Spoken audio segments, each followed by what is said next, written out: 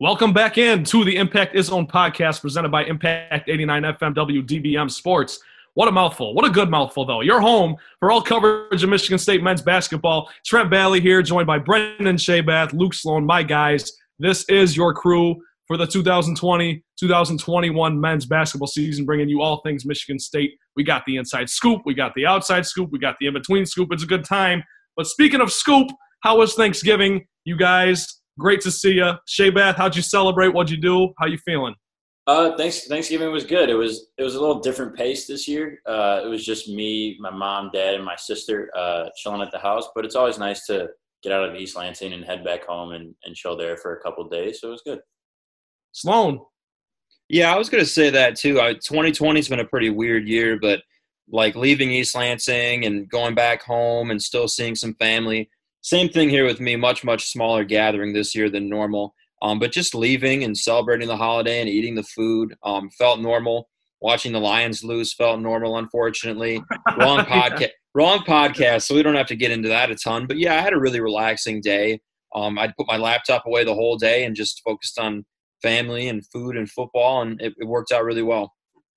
Yeah, you guys mentioned a change of pace. It was, like, crazy. It was almost a good change of pace. I enjoyed having my family of five and just celebrating, but I was telling Brendan before we recorded, if Christmas isn't a little more normal, it's going to hurt because I love Christmas. I'm a big Christmas guy. But, yeah, watching the Lions get creamed with my family was nothing out of the ordinary. We've been doing that for 21 years now, so whatever. But it is officially Christmas time, so let's go, which also means it is college basketball in full swing. So let's get right into it, fellas. The Michigan State Spartans beat the Eastern Michigan Eagles at home on Thanksgiving Eve, Wednesday night, by a final of 83-67. Spartans shot 43% from deep in that one, letting them fly. By the way, Eastern Michigan's football team with a pretty tight loss tonight as we record on a Friday night to the Central Michigan Chippewas Fire Up Chips. I just had to throw that in there. I don't know. But big story of the night for the Spartans on Wednesday obviously was Foster Loyer dropping 20 points, a career high.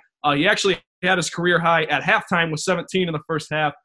Joshua Langford's back in action. He had 10 points, double digits, 3 for 8 from the field. He played 21 minutes. Tom Izzo kind of wrote him out. And Joey Hauser also made his debut for the Green and White, scored 15 points. And ironically, didn't really hit a three. He didn't get much going offensively until the second half, but 15 points nonetheless. So I guess that's the surface. I want to kick it to you guys. First question I have here, and Brendan, we'll go to you. Were there any surprises in the starting lineup that the Michigan State Spartans rolled out? We saw Foster Loyer, Joshua Langford, Aaron Henry, Joey Hauser, and Thomas Kithier. None of us, by the way, predicted that five. So, Brendan, any shocks for you?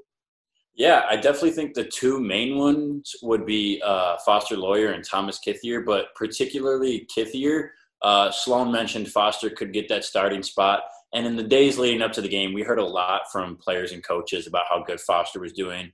So I don't think that was a huge surprise. Rocket's been kind of had a bum knee the past couple days. So that's not a big surprise that Izzo put him out there. But Kithier definitely was the one that surprised me. We mentioned on the last episode how deep their front court is. So I thought it was interesting that he got that start.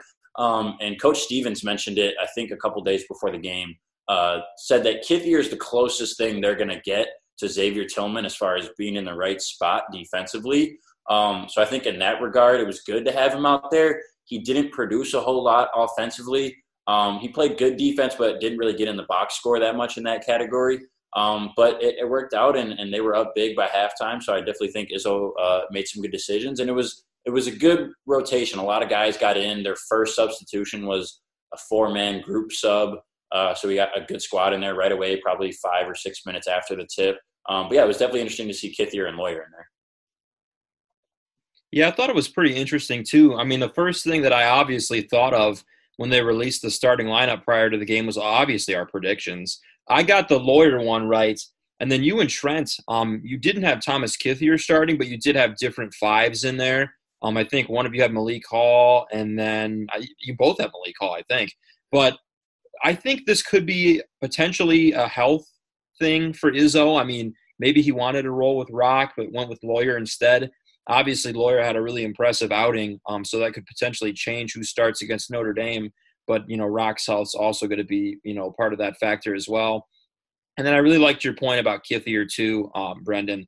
it might get lost a little bit in the shuffle. Kithier, this is year 3 in the system, as compared to like a Malik Hall, a Hauser, even like a Marble. Rolling him out there for game 1, he's going to know where he's going to, he's going to know the right place at the right time. He knows the system inside and out. So that's a pretty safe play for game 1. I could see Marcus Bingham potentially slotting in there this Saturday. Juwan Durham, 6'11" center for Notre Dame. They might want someone with a little bit bigger of a wingspan and Marcus Bingham for that matchup. And Izzo also hinted that he's going to play, 10, 11 guys per game for the first 6 games. So it could really be a fluid situation. So I definitely say that lawyer start was a surprise. Even though I did have that prediction, there was one part of me that thought it was going to be Rock and then Kithier as well. But we've known that Izzo, has been a Kithier guy for quite a while. You guys, I think, hit the nail on the head as far as Foster Loyer goes. I think that definitely could have a lot, or if not all, to do with Rocket Watts' injury or, his nagging leg injuries. But whatever. Foster Loyer could end up being a great 6th man as these more athletic backcourts from the Big Ten roll in. You think about like Illinois, like those kind of matchups there. You might want Rocket to start. But Foster, dude, when you got it going like that, you can't pull a guy like that. And we saw that against Ohio State his rookie year. Obviously, everyone remembers that performance in the Big Ten tournament. He just comes in and starts clipping.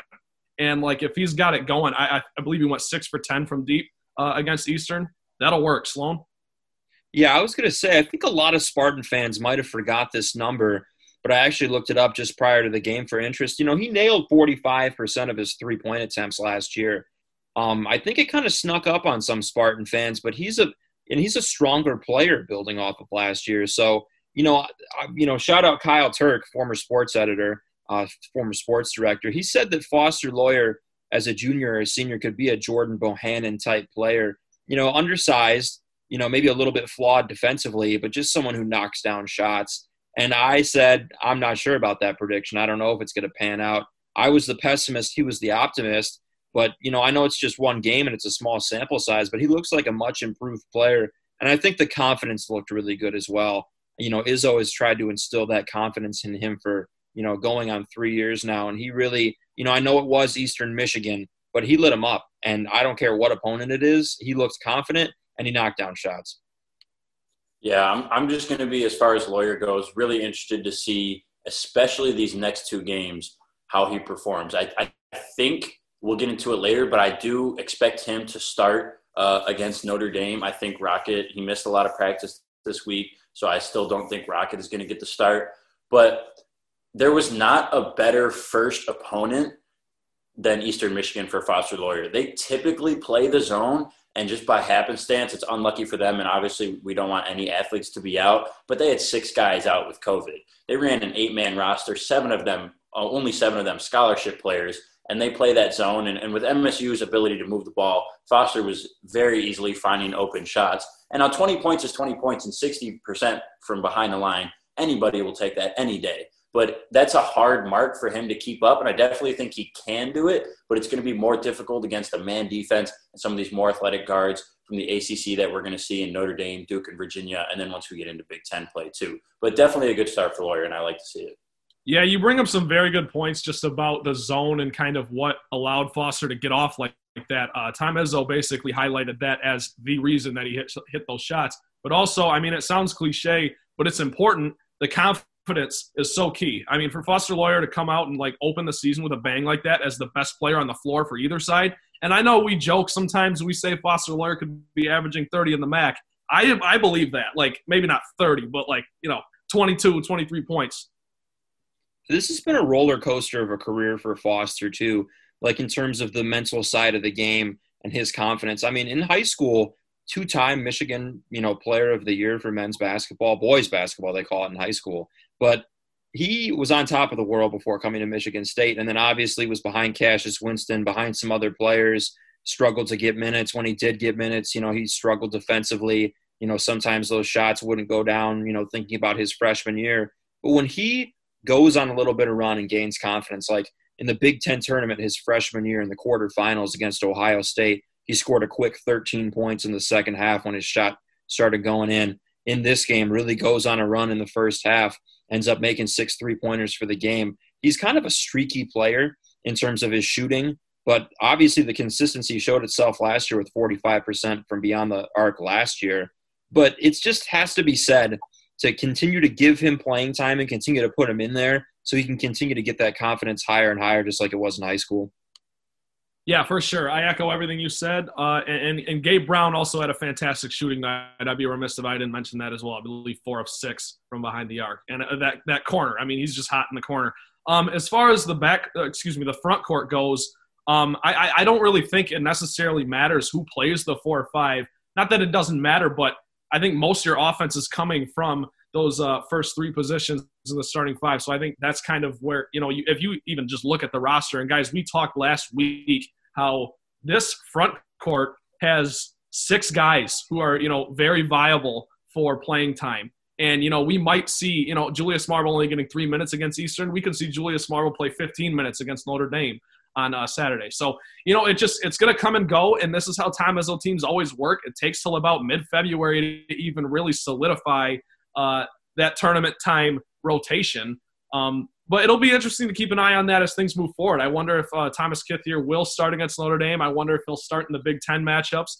But you guys are exactly right. You bring up a great point about his defensive ability and just being in the same spot, not having to change a ton from what you were able to do with Xavier Tillman. But nonetheless, very impressive win for the Spartans. So I guess I want to piggyback off of that. I want to ask you guys, who are you most impressed with in this matchup?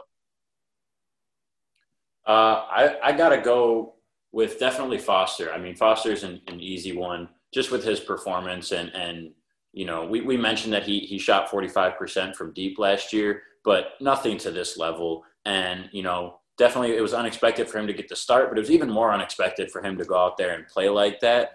But also on the defensive side, too. He didn't get on the box score defensively at all, but he was really good in on-ball situations. He definitely is a good leader out there on the defensive side of the floor. And you guys mentioned it earlier. His confidence was off the charts. He's definitely a vocal leader. I saw it on the bench a couple times. He's yelling at guys, making sure they're doing the right thing, hyping his teammates up.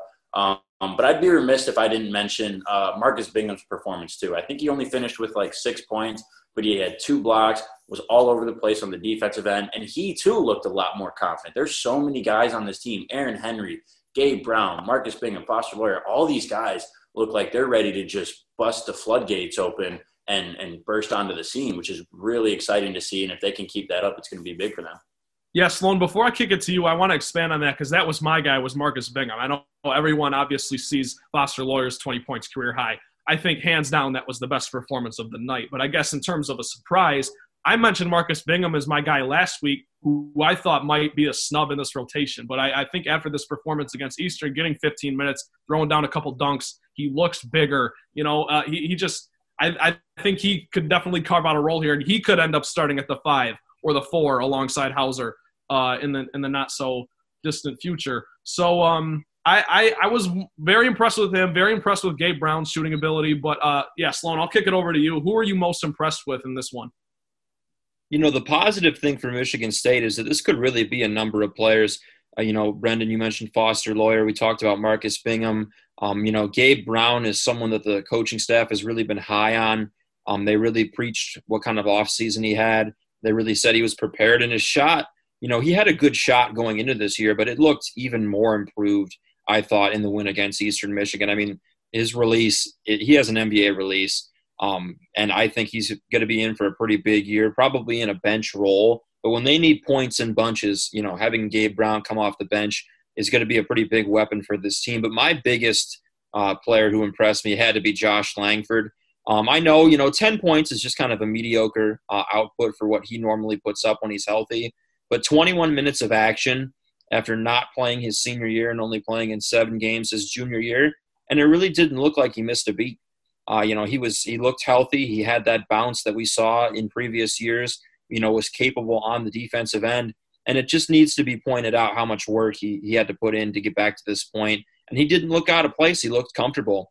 It was his first competitive action in almost 2 years, and he looked like he fit.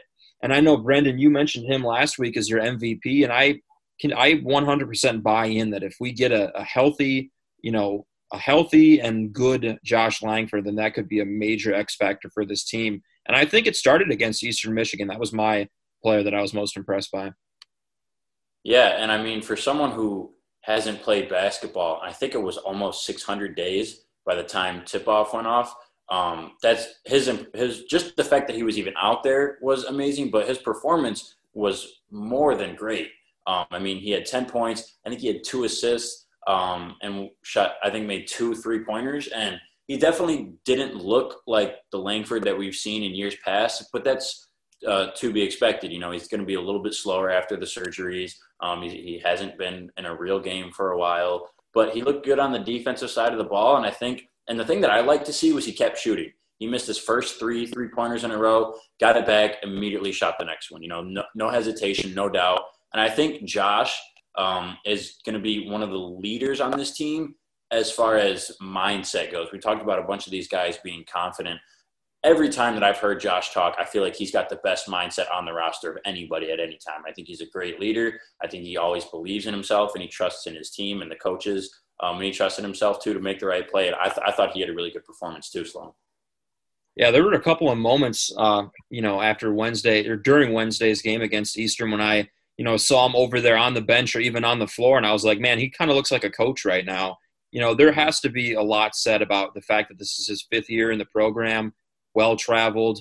He's been to a Final Four. He didn't play in a Final Four, but he's been there. He's been in practice with, he was here as long as Miles Bridges and Jaren Jackson and Xavier Tillman and Nick Ward. He's been here for a while. And that experience is really important for a team that lost Cassius Winston and Xavier Tillman to the NBA draft. So I think it's just important having him back in terms of the mindset for the team. He's one of the 3 captains. I was a little bit worried about who that leader was going to be, who that experienced leader was going to be, because at the end of last year, we didn't think X was going to come back. We knew Cash wasn't coming back, obviously, running out of eligibility. But Langford coming back, we were kind of like, okay, there's that experienced leader that's going to kind of step up both on and off the court. Yeah, you guys, you pretty much nailed it as far as Joshua Langford goes. Very impressed as well. I think he mentioned post-game that even though he missed his first 3 3-pointers, as you pointed out, Brendan, that 4th one, he nailed it. But he even said all of his shots all night, he just kind of felt confident about them, like they were going in. And his finish also at the rim was a great finish, arguably a foul, but he's not afraid of that contact, and that's great to see. And I think there was a moment with about 13 minutes left in the first half, so just 7 minutes into the game, Tom Izzo subs out all the starters except Aaron Henry, leaving him on the floor. Then about 30 game seconds later, Joshua Langford's trotting back out to get Henry and basically go quarterback the second unit. So that just kind of shows you how much Tom Izzo trusts this guy. He mentioned last week or 2 weeks ago before the season began that, he believes Josh is 100% and he's not going to hold back. He's going to put the pressure on him. So that's something to watch as we go forward. And you guys talked about his leadership, obviously a captain this year, and he's a very key cog in anything that the Spartans are going to be able to do this season. But moving on from that, I want to talk about some of the underwhelming performances in this one. Obviously, still early in the season, getting the kinks out of the armor and whatnot. I assume one of you guys will talk about Rocket Watts, but let's talk about some of the areas the Spartans need to work on. Brendan, we'll kick it to you first. Definitely, Izzo mentioned it in his availability today, definitely the turnovers. And I don't think that turnover mark is something that is going to be a trend for the rest of the season. I don't expect Joey Hauser and Josh Langford to combine for 9 turnovers ever again, probably this season, let alone in multiple games. They shot the ball well from deep, but it's a weird game to judge just because, no discredit to Eastern. They're a really good team, and I think they're going to finish. Me and former impactor Joe Dandrin were talking about it during the game over text. I think this Eastern team is really good, and they're probably going to finish up near the top of the MAC this year. They got some good athletes and some good guys, but it's just hard to judge the Michigan State offense against a zone like that where it's hard to get it inside. You're going to get a lot of 3-point shots. We really didn't get to see how the offense and the pick and roll is going to work with Joey Hauser and guys like that. But yeah, I definitely think the turnovers is going to be their main focus against Notre Dame. I'd like to see Aaron Henry become more of the lead dog for this Michigan State team. It was one of the first things that came out of Izzo's mouth once again during the press conference today. Aaron Henry only took 3 shots against Eastern Michigan. Izzo said optimally he sees Henry getting 10 to 12 shots per game. He's one of the more experienced players left on this team. One of the leaders on this team on the defensive end of the floor. I'd like to see him become more of a leader on the offensive end of the floor. He had a nice game distributing it to his teammates. I think he might have had 7 assists, which I think led the team, if I'm correct. But I'd like to see more shots for Aaron Henry moving forward.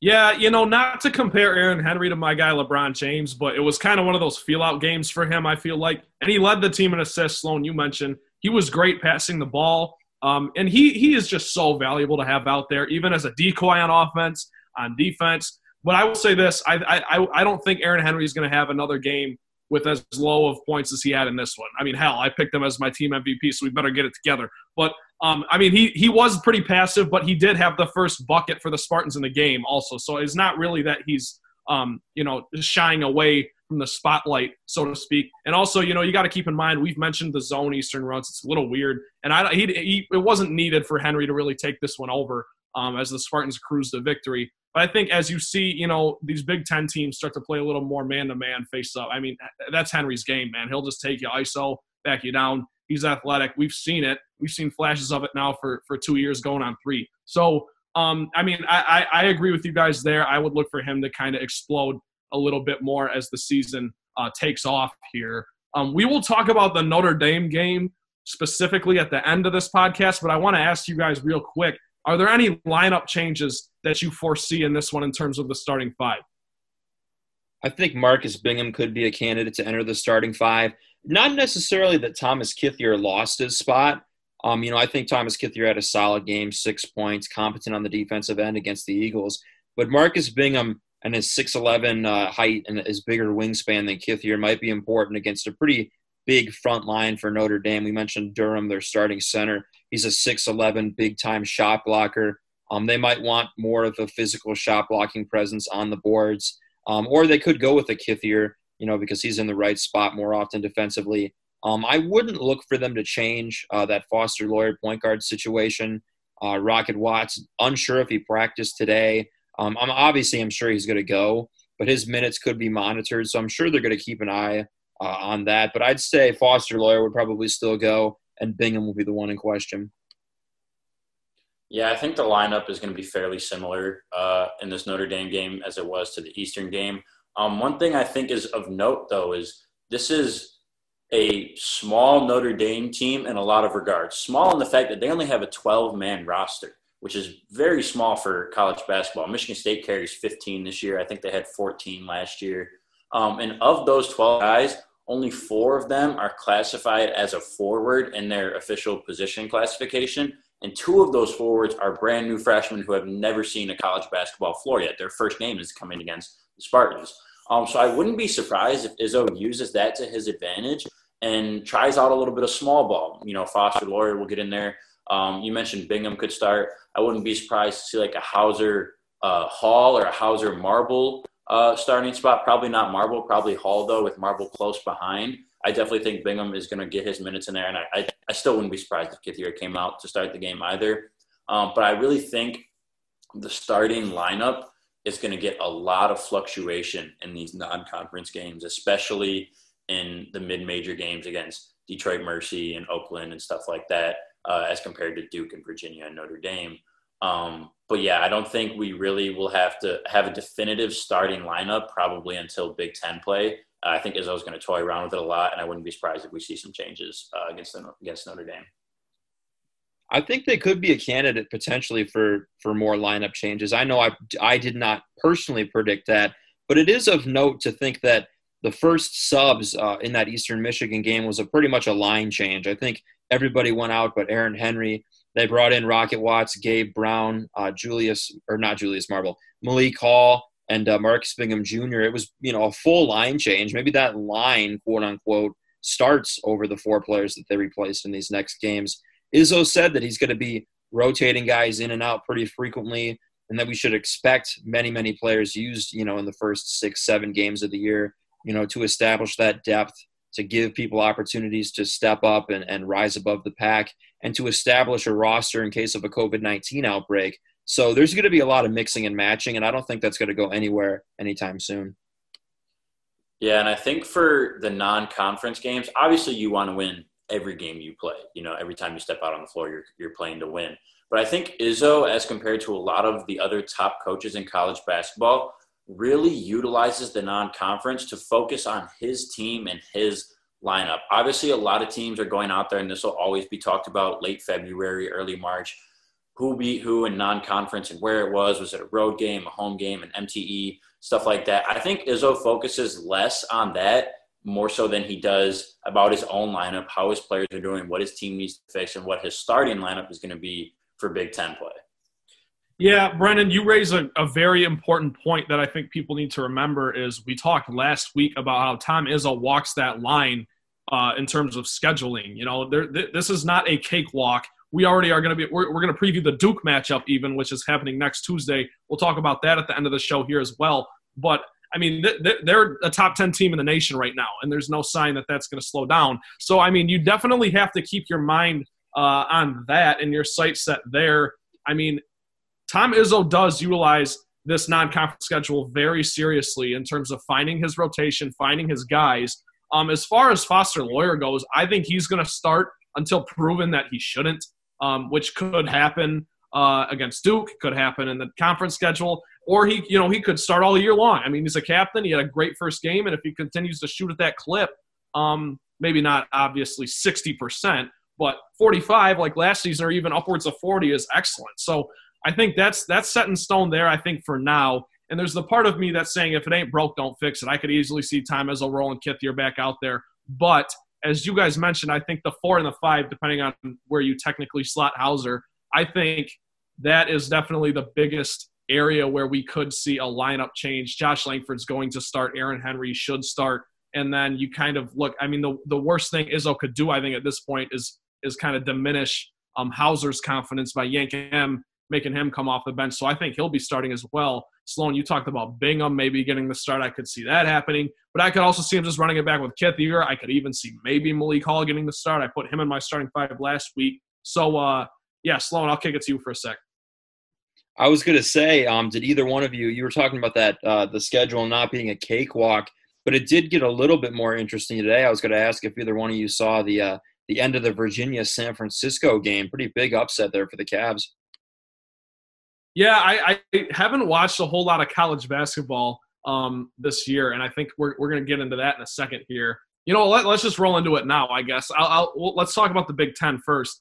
So far, everybody in the conference with a win, except for Penn State and Northwestern, who have yet to play a game.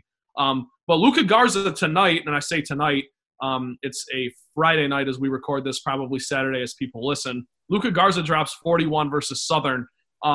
And that just kind of further solidifies that he should definitely be on the Naismith watch and Big Ten Player of the Year watch and all that kind of good stuff. But have you guys had much time to watch the rest of the Big Ten? I personally haven't, to my dismay. I would like to watch more, but it's been a holiday weekend. It's been kind of crazy. But I'm ready for the season now that it's in the full swing to get a little better of a look at some of these teams. But have you guys been watching? Have you been keeping up with the Big Ten so far?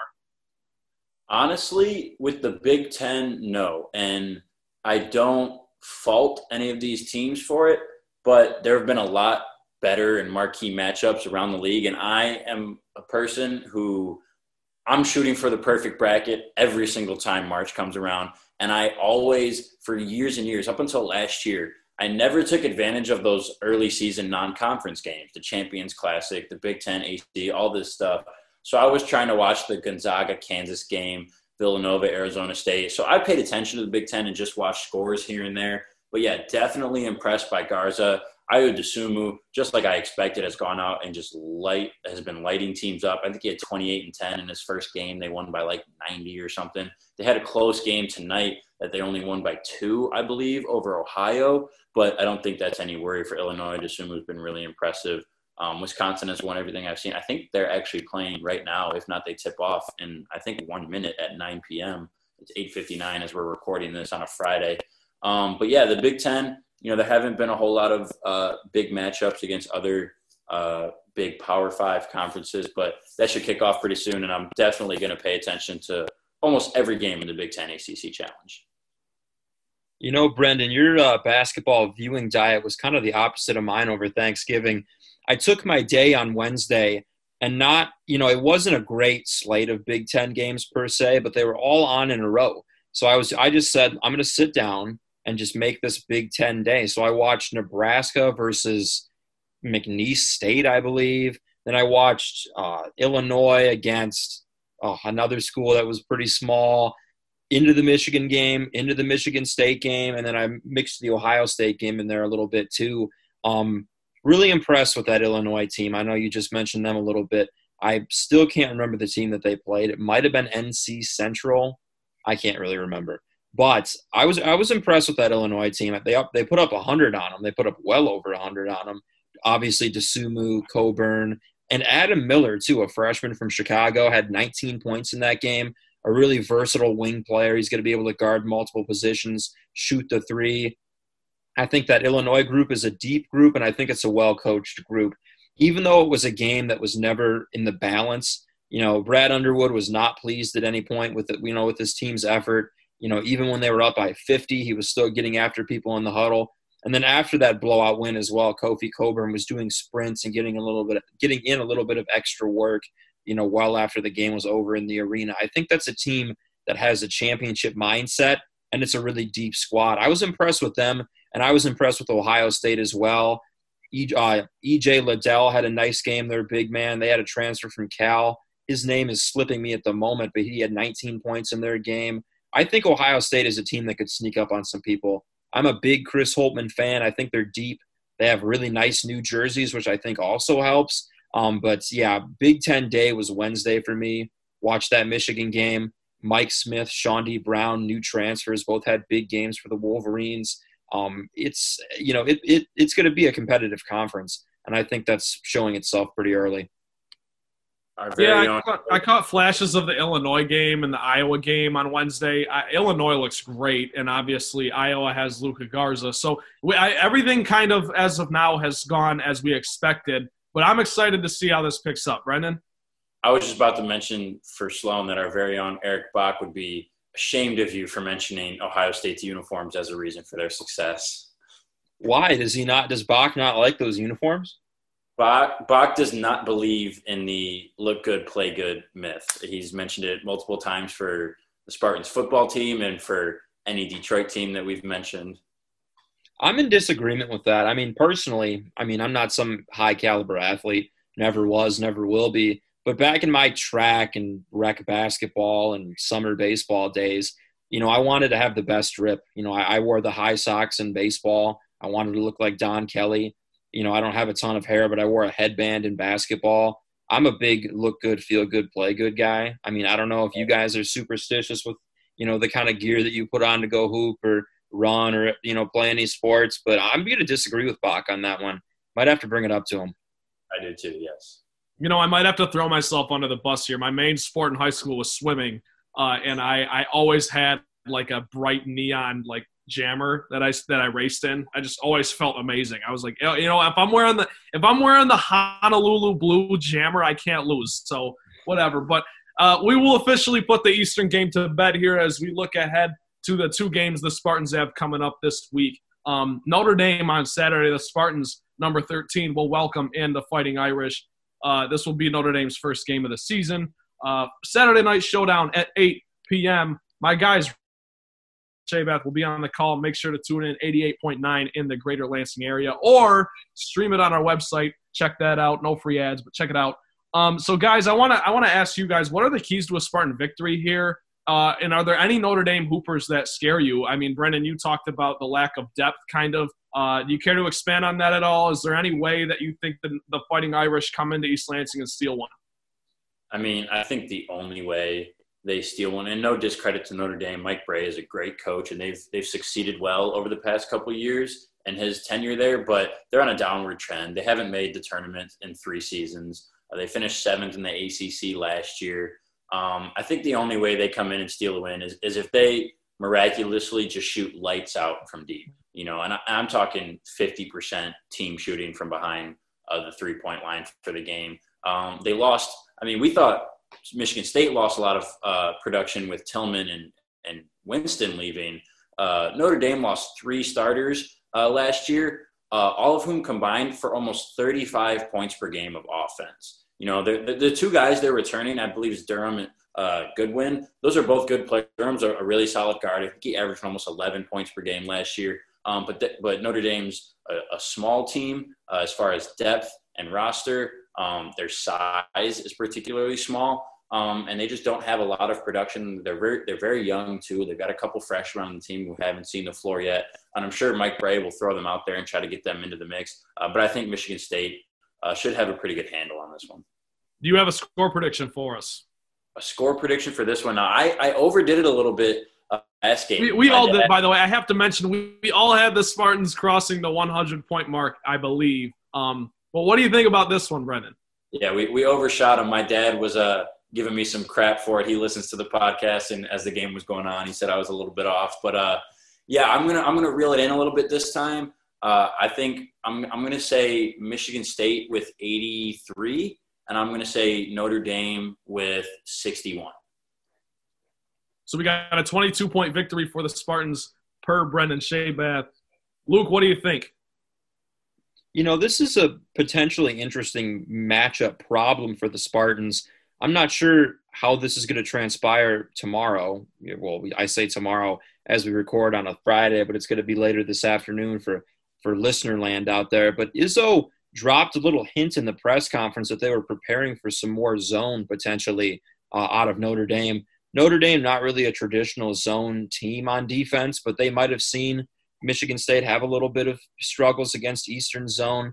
I mean, obviously Eastern is a zone team through and through. Rob Murphy is of the Jim Boeheim coaching tree. That 2-3, that 1-3-1 matchup zone, that runs in the Eagles' blood. But it's going to be interesting to see if they face some of those looks against Notre Dame.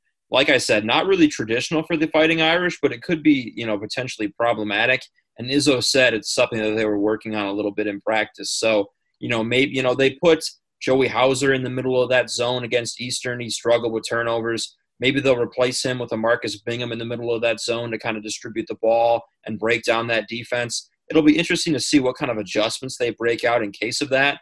But I also have a win for the Spartans. Not as big of a win as Brendan predicted, but I do think it's significant that Notre Dame hasn't played a game and the Spartans have a one-game advantage on them. Obviously nobody has played competitive basketball against an opponent that wasn't other players on their team. You saw a lot of, cobwebs being shaken off for the Spartans. It could be a similar situation for Notre Dame. I have them losing in more of a 10 to 12-point range. I agree that it is going to be a three-point shooting contest. You could see some smaller lineups for Michigan State. I wrote down a little list of some small guys for Notre Dame that'll be pretty good. Prentice Hubb, 12 points per game last year. Stanford transfer Cormac Ryan, 8 points per game last year. Dane Goodwin, 10 points per game. Those are all smaller guards that are going to start for them. So it'll be a shooting contest, which is good considering Michigan State shot 43% from beyond the arc. I've got an 80-70 win straight up for Michigan State. I think it's a pretty high-scoring game for both teams. Michigan State edges them. They have a little bit more game experience, and we could see some interesting lineups. But I still think it'll be an interesting matchup, despite maybe not being, as close of a game as we all are predicting. All right, we've got a 22-point victory from Brendan Shabath. We own I, being the, fantastic in-the-middle guy that I am here, I'm going to split a little bit. I got the Spartans winning 91-73. And I think the way that they're going to do that is, Luke, you bring up an excellent point about the Spartans have played a game. They've got one game under their belt. And the Notre Dame Fighting Irish come in having played not at all yet. And I think that lack of depth is really going to show up, and I think we're going to see these bigs for Michigan State really show out. And, if you look what happened in that one game the Spartans have played, we have talked about it ad nauseum. Foster Lawyer's confidence. We still have not seen the best basketball from Aaron Henry, Rocket Watts, even Joey Hauser and Malik Hall. And you look at those guys to really get things going now in this second game of the season in the comfort of their own stadium again. So I just really look for the bigs to have a good game. You guys talk about the defense that Notre Dame plays and their lack of size. So I would really look for even a Marcus Bingham to, kind of maybe hit double digits. Joey Hauser, I think, is going to have an excellent game, not turn the ball over nearly as much. Joshua Langford keeps it rolling. I just think it's a wire-to-wire team win for the Spartans, never really a doubt. But let's move past that one now because we do have a second game to talk about here. Spartans traveling are currently number 9 in the country, haven't played a game yet. I believe they play on Saturday. Is that correct? I think the whole ACC starts on Saturday, I believe. But so, I mean, I guess this is the Champions Classic. As we know, it's a little bit of an audible tournament, as, you know, it's usually held somewhere like Indianapolis or, you know, New York or something like that. Kansas and Kentucky are playing in Indy, but the Spartans traveling to Cameron Indoor Stadium nonetheless. Assuming the Spartans take care of business at home on Saturday, they will be 2-0, as we all have predicted now. And so this Duke game is looking like it's going to be the first real test for Tom Izzo's Spartans here in 2020. So I guess I just want to ask you guys, what's your game prediction? What do you see here? What do you see from Duke? Brendan, we'll kick it to you first. I think this is going to be a pretty close game. Obviously, number 9 versus number 13. I believe we're scheduled to get new rankings before the game starts. Michigan State might move up a couple spots. Well, with Virginia losing, they should at least move up one spot. Virginia lost to San Francisco the night that we record this. I think it's going to be a really interesting game, though. I think these are two very different teams. This is a really young Duke team versus a rather veteran Michigan State team. I mean, Duke loses Trey Jones, Cassius Stanley, Vernon Carey, all to the NBA draft. 3 of their top scorers last year. They returned Matthew Hurt, who I think is definitely going to have a big year this year. They have a really good recruiting class with Jalen Johnson, Jeremy Roach, and DJ Stewart. But, you know, freshmen are freshmen, and, you know, they're going to take some time to get their feet wet and, you know, shake off the rust of high school basketball and move on to the Division I level. And I think with how good of a team Michigan State is defensively, especially on the perimeter, I think they have a chance to kind of startle these freshmen and take them by surprise.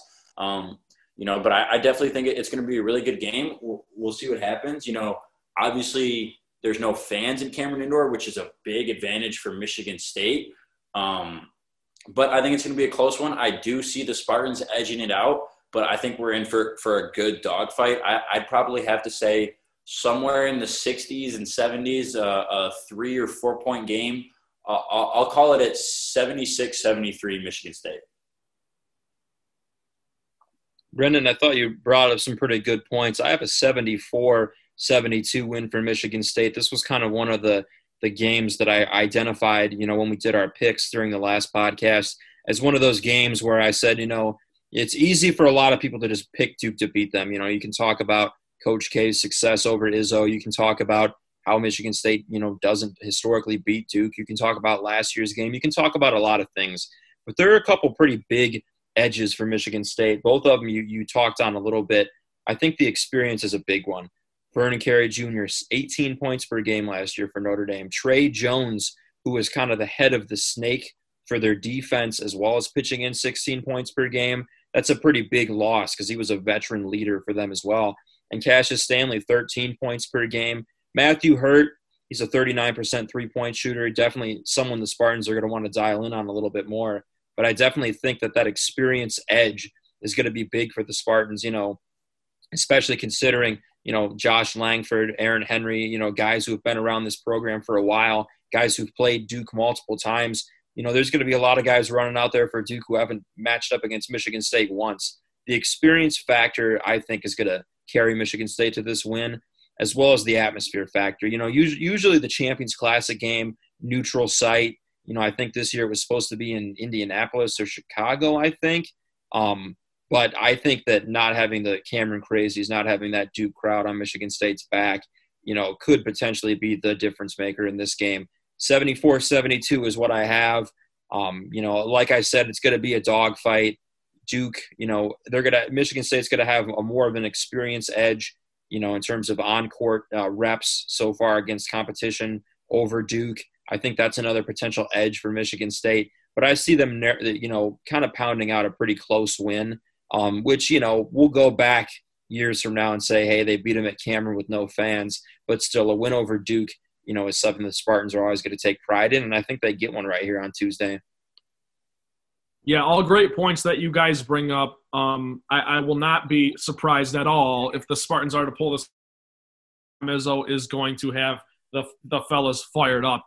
And I actually am going to, I think it's going to be a dogfight. Luke, I love that word, by the way, dogfight in sports. It's just like such a good like microcosm of what's going to happen. You got two Clash of the Titans here. I don't want to use fool's gold when I talk about Duke. I don't want to use that term because I'll be damned if I do. But I just don't really believe that Duke is going to be the classic Duke that we've seen in the past, if that makes sense. As you guys, the players they have lost here in the last offseason, Vernon Carey, Trey Jones probably most notably. But I think that this is going to be a low-scoring affair. I think it's really going to be a lot about the defensive end, and I will take Tom Izzo there over Coach K, even though that's another great storyline to watch here. Obviously, Coach K with a great advantage over Tom Izzo in their careers, but I think the Spartans do go to Duke and get a win here. I'm going to say 68-64, very close one. And I think we're going to look at Josh Langford in this one after maybe another pedestrian, if you will, game against Notre Dame, 10 to 15 points somewhere in there. I think he will really put this team on his back, so to speak, and carry them to victory and lead this team. He's really got that leadership and that dog in him, and I really think he's going to be the difference in this Duke matchup. I think we see a big shot from him down the stretch, a big stop by him down the stretch, and I think it's brilliant play throughout. A virtuoso from Josh Langford gets the Spartans a 4-point victory. Brendan?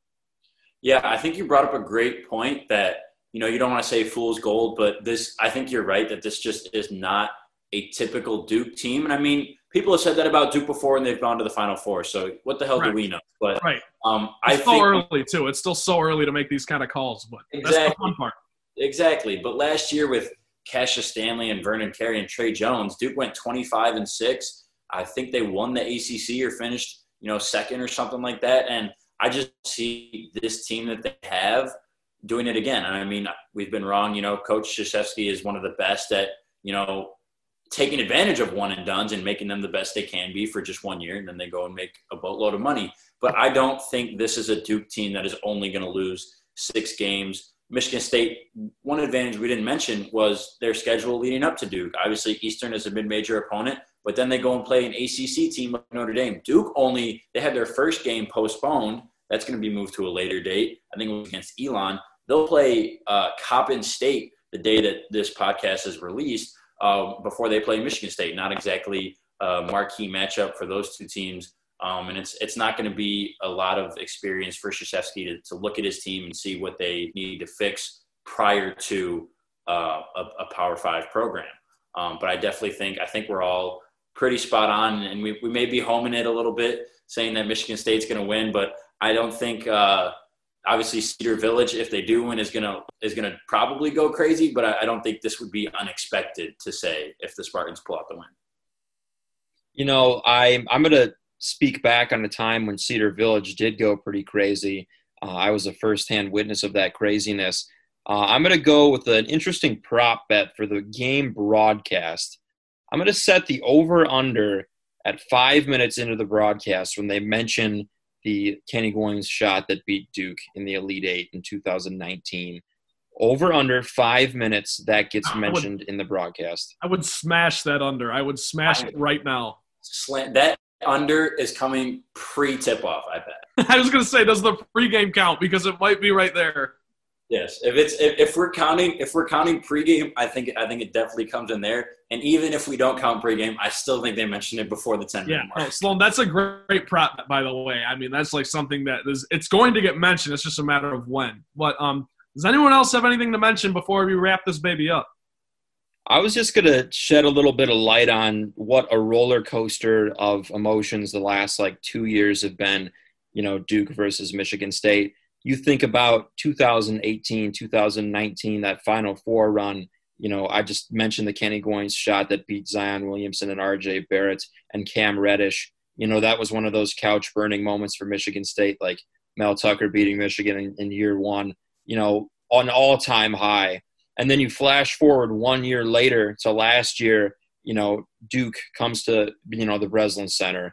I had buddies in the Izzone that were there at 4 a.m., it was hyped up as something unbelievable on campus. I mean, I was just gutted when they lost, as were many other Spartans.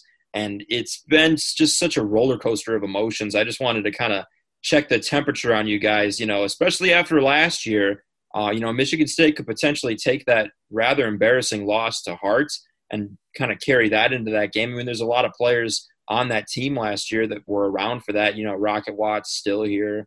Foster's still here. Hauser watched that on the bench. So, I mean, it could be kind of a redemption game for the Spartans as well. Yeah, I think you bring up a great point about the change of emotions and the roller coaster. And especially not just for us fans and announcers and reporters watching it. I remember I was board opping that game for you, Trent, as well with Julian Mitchell announcing that game. But also the roller coaster of emotions for the actual players on the team. I mean, Cassius Winston had arguably one of, I would say, his second best game of his career, and that Elite Eight matchup against Duke, only behind the Michigan game in East Lansing last year, where he had, I believe, 32 points.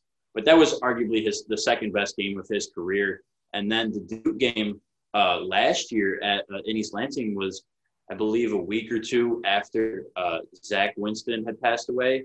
And I remember I read a story, I believe it was from Quinn of The Athletic. Mrs. Winston, Cassius's mom, was supposed to be in the game, ended up changing her mind prior to tip-off and decided not to go without telling Cassius. And he said to her after, "You got to tell me if you're not going to come." He was all worried once he got to the game and he didn't find her. He ended up not having a very good game against Duke, so a big emotional roller coaster. But I think Aaron Henry, Bingham, Foster Loyer, Rocket Watts, a lot of those guys definitely have a sour taste in their mouth after getting, slaughtered by Duke last year. And I think that's definitely going to come into play. Yep, we all remember the matchup like it was yesterday. I believe it was December 1st. I don't know why my memory works like that, but I do recall. Sloan, you got something to add? I was going to say that matchup, just building upon that was the Vernon Carey game too. Yeah. Thinking about my buddies that were in the ISZone for that game. I watched it from my Rather Hall dorm with fellow friend Nathan Stern, sports editorial assistant. Didn't get the chance to make it to the game. But that was the Vernon Carey game too. Thinking about the ISZone taunting Vernon Carey. Obviously, Michigan State wanted him so bad in that recruiting cycle. That added a little bit of sandpaper to that matchup for Michigan State. Obviously, they have plenty of it going into this next game because they lost. But that was also kind of an interesting element to that game last year. Vernon Carey, he was booed every time he went to the free throw line, booed in introductions. He was something that the hardcore Spartans really, really wanted. That could still live in the hearts of some Spartan fans, maybe even the Michigan State locker room a little bit. But it was just such a wild game last year and then the year before. This rivalry never disappoints, so it's going to be interesting to see, the game, this next game, what it's going to add to the chapter of this rivalry. Lots of uncertainties here in 2020. One thing is for sure, you will always get your money's worth when Michigan State plays Duke. The Blue Devils coming in and trouncing Spartans in the meeting. And now the Spartans, I think, are saying, all right, let's go to their house without their crowd, and let's just kick their ass. So we'll see what will happen. I think it's going to be a very good matchup, a top 10 matchup regardless, I think, if we're looking at it. Maybe, I don't know, maybe an 11 or 9 matchup, whatever the case may be. But I think that's going to do it for us here on the Impact ISZone. Trent Bally, Brendan Shabath, Luke Sloan. Thank you for tuning in. Listen to my guys here on the call on Saturday tonight. For most of you listening to this, Brendan Shabath, Luke Sloan on the call, 88.9 in the greater Lansing area, or check out our stream on our website. Listen live. These guys will bring you all the content pre-game, during the game, post-game. I will be in the Breslin as well. We've got guys on the inside. We're fired up. It's our first game at the Breslin. We're going to be very fired up. And also, for those who are faithful and have listened to this podcast in the past, we usually have a mailbag segment. And next week, we will get back on top of that. So submit your questions to WDBM Sports on Twitter. Stay tuned to the Twitter as well. We'll send out a reminder in the coming days. But stay safe, happy holidays, and we'll see you next week.